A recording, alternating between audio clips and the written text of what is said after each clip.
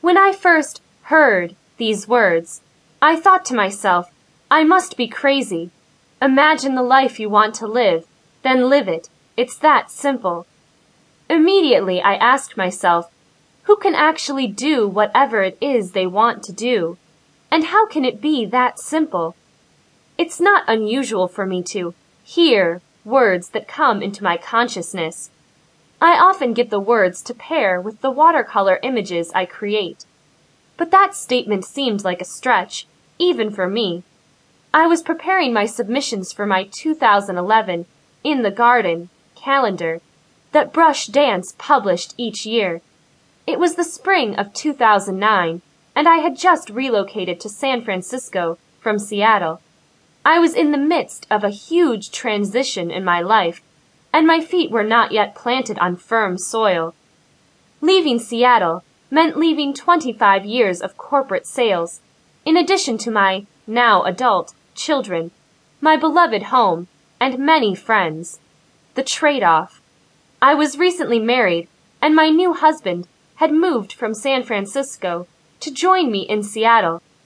We had been friends in high school in Indiana, but that's another story. Mark wanted to return to San Francisco and enticed me with the suggestion that I could do my art if I relocated to California. I remember being so excited at the thought of living the creative life, as I called it, that I could barely sleep the night after we had the first of many discussions. Many of my friends, and certainly my children, questioned why I would move to California. Why would I give up my home, which I loved, my job, which I loved, and a life, which I loved, only to move to a city where I didn't know anyone save my husband? Besides that, it was the fall of 2008, and the world seemed to quickly be going to hell in a handbasket.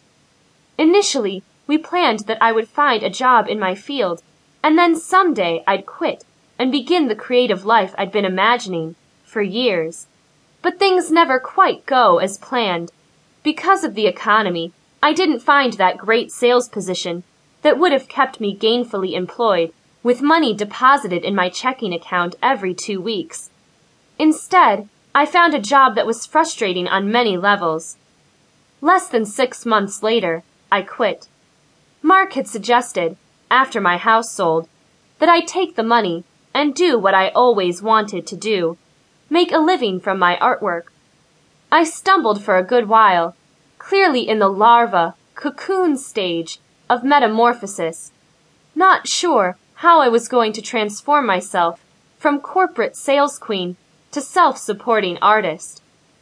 I had made the jump off the cliff and was still floating down to the shelf below, not sure how or where I was going to land. It was about this time that I heard the words that became the title of this book. The advice, out of nowhere, resonated at a profound level. 4 years later, I can easily make a case for how "it's that simple" can work.